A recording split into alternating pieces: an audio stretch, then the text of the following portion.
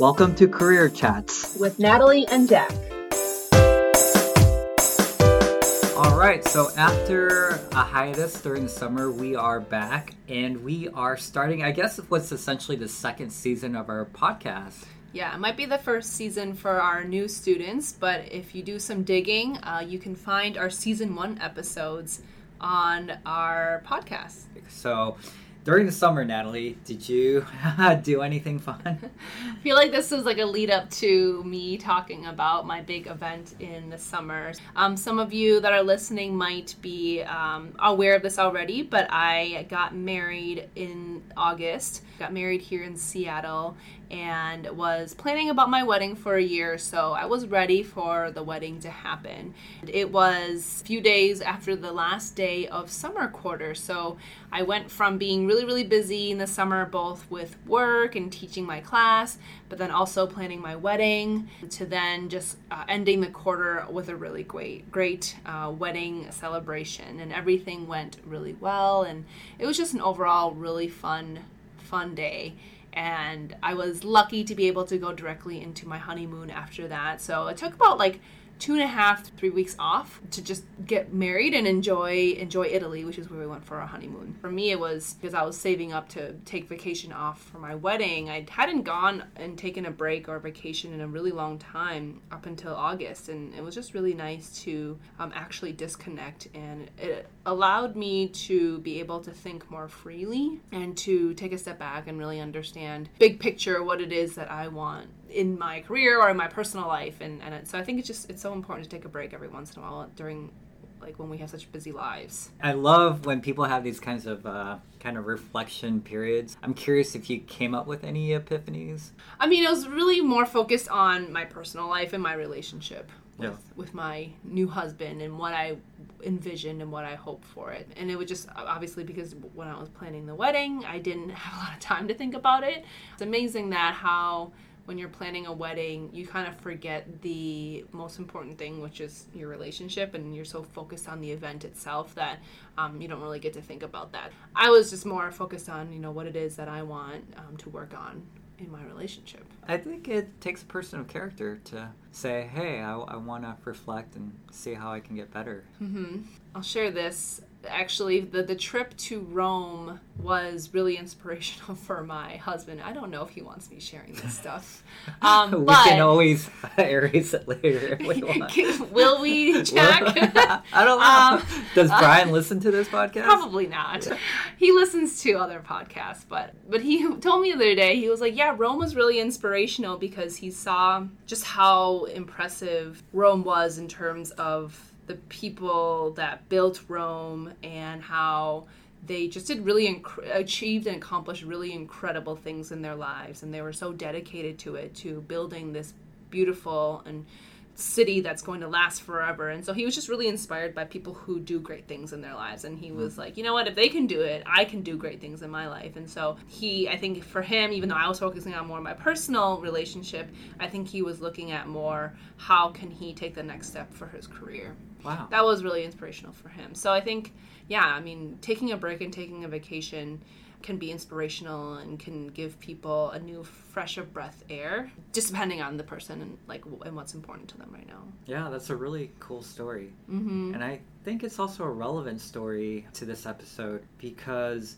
well, one of the reasons we took a break from the podcast was we wanted to think a little bit more in terms of why are we doing this podcast and what is the best way to provide value for our students. We're happy with the first season, but I think we both had a desire to go deeper into a topic instead of just keeping things at a surface level. And one of the topics we decided to focus on first was resumes. I think we're going to do a multi-episode series on resumes. Sounds really exciting, actually. Is it just because we're career coaches?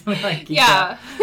We just have so much to share that it has to be broken out into 4 episodes. Mm-hmm. And maybe more. Well, we'll see. Maybe more, yeah.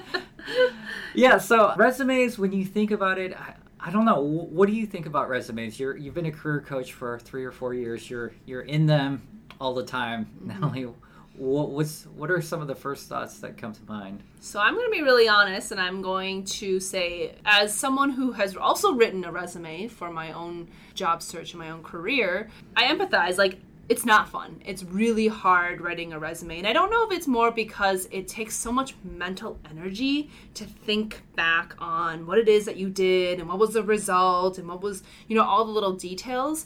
Or maybe it's because when you're writing a resume, it's most likely because you have a job you want to apply to. And now you're in this time crunch and you're like putting a pressure on yourself to like have the perfect resume. I empathize with students that are currently working on a resume right now. It is hard. It does take time. And it takes a lot of courage to actually sit down and be, even though we were just talking about taking a break and being quiet, but to take some time alone and have silence and just think about what were all the accomplishments that you've achieved already so far in life. So from a perspective of writing a resume, I don't like it. Even as a career coach, I don't like it because that's hard work. But it's necessary, right? Everyone in the business professional world needs a resume. So in terms of someone who has reviewed resumes, both of students, but then even for hiring purposes, I actually really enjoy reading resumes. More specifically talking about in the context of if I'm looking to hire someone, I actually really enjoy looking at each resume because with each resume, not only do I get a better glimpse of the story of a person, getting to know someone past just their name, but it's also allowing me the opportunity to hopefully, and it's always fingers crossed, I'm going to find someone that matches the skill set that I need to fill that position. And so for me, that's more of the excitement, right? It's like, because I have a position that I need to fill, and it's a very important position, and I need someone to join our team, I want to find the best fit for it. So in terms of finding a fit, I find finding resumes really exciting, always, because it's always like, okay, is this next person going to be like the best fit for this role? And like, let's bring them in to interview them.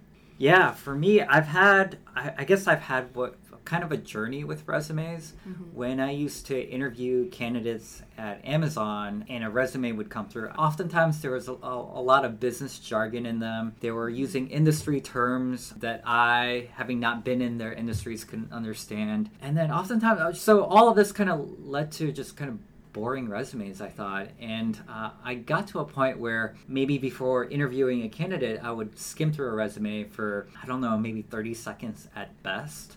But then once coming over here to Foster and I've started coaching students on resumes, I've started to gain an appreciation and satisfaction in working with students to improve their resumes. And at the end, when I feel like they're able to tell their story, their career story, it's quite satisfying. Mm-hmm. And so I've started to think about how resumes, they're pretty unique in the sense of you're trying to fit everything into 1 to 2 pages of what you've done throughout your career. And students or any candidate could have a myriad of accomplishments that they've done, especially if you've worked for a while. And to try and distill that into just 1 or 2 page and make someone feel like they know you and they're keen to now interview you, there's an art to it, I think. And I think I was sharing with you an article that I'm writing separately. Can a resume provide joy? And so I want to ask you, has a resume ever inspired joy or inspiration when you've read it? Yeah, I think where the joy comes in is where a resume piques my interest. I'm not expecting to know the whole story of someone's job that they held, but if they're able to give me a little teaser of what they've done, and it gives me this really compelling story that wants me learning more. And I typically do ask the student, like, tell me more about this. Like, I'm just curious now, like, how did you actually manage to do this? How did you get to this result? Like, that seems like a really great accomplishment. Like, that's when I really find joy in my conversations and in resumes, is when I actually am having a conversation to further understand that full story from a resume. What are some initial thoughts, like kind of at the 30,000 foot view, of what are some things that students and other listeners can do that sparks that curiosity? Well, I think before we talk about that, I do want to mention that sometimes resumes seem like it's a routine activity, right? Like, oh, I have to do this, so let me just like put something on paper so that I can submit this required document for this application. Or oftentimes people think, okay, I want to put everything on my resume because I want people to know everything that I've done. And it's not about how much you have, how much content you have on that resume, but really the quality of that content. And I think that's goes hand in hand with sparking joy, right? Like, there's nothing else, again, me being honest, nothing else more frustrating when I get a 1 or 2 page resume where there's so much information on there that it's not relevant to the job that I'm hiring for, or when I'm working with a student, if I know that they're going for a specific position and there's all this information that's not relevant, that's where my joy starts to diminish, because now instead of me focusing on easily finding maybe a story or two to learn more about, I'm having to read through a lot of information that might not be relevant, it might be vague, and then it just, again, that takes energy, right? It takes time and energy for me to read through and sift through the irrelevant information. And by that time, I'm like, you know what, I'm too tired sifting through that stuff. Like, I'm just gonna not be able to focus on finding that story that's gonna spark joy for me. So I think that's a tip in terms of how to help spark joy, is to not focus so much on quantity of the bullet points that you have or the jobs that you have, but more of the quality of how are you explaining the accomplishments that you did in your job. Yeah, I like that term, sparking joy. Kind of like Marie Kondo, right?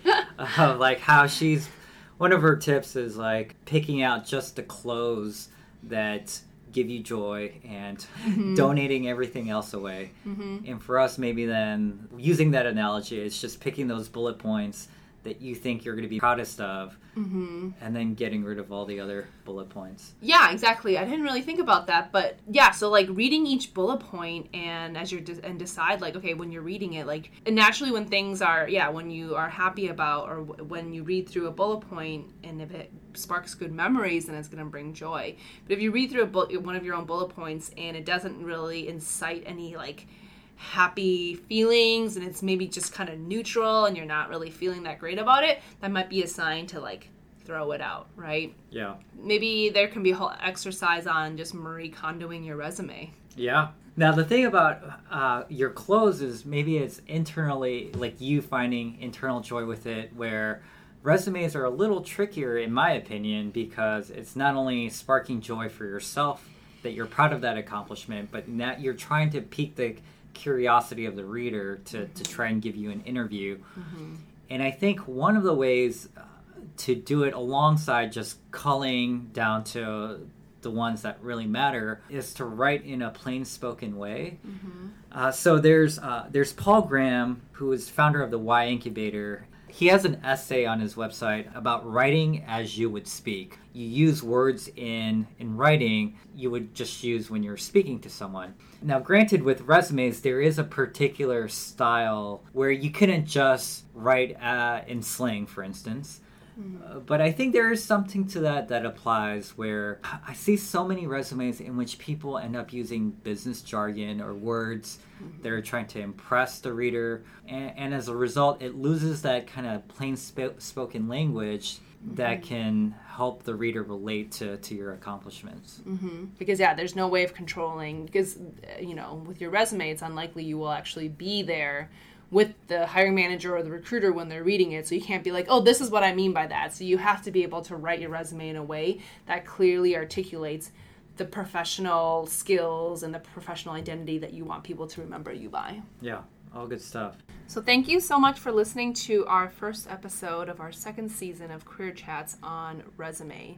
The next episode that we're going to be focusing on is, again, we're focusing on resumes, but we're diving deeper into specifics of resume writing. So on the next episode, we'll be talking about how to write accomplish-based bullet points that include tangible results, but also how you may be able to write accomplish-based bullet points when you might not have those tangible results. So we look forward to sharing that with you soon, and I hope you'll stay tuned.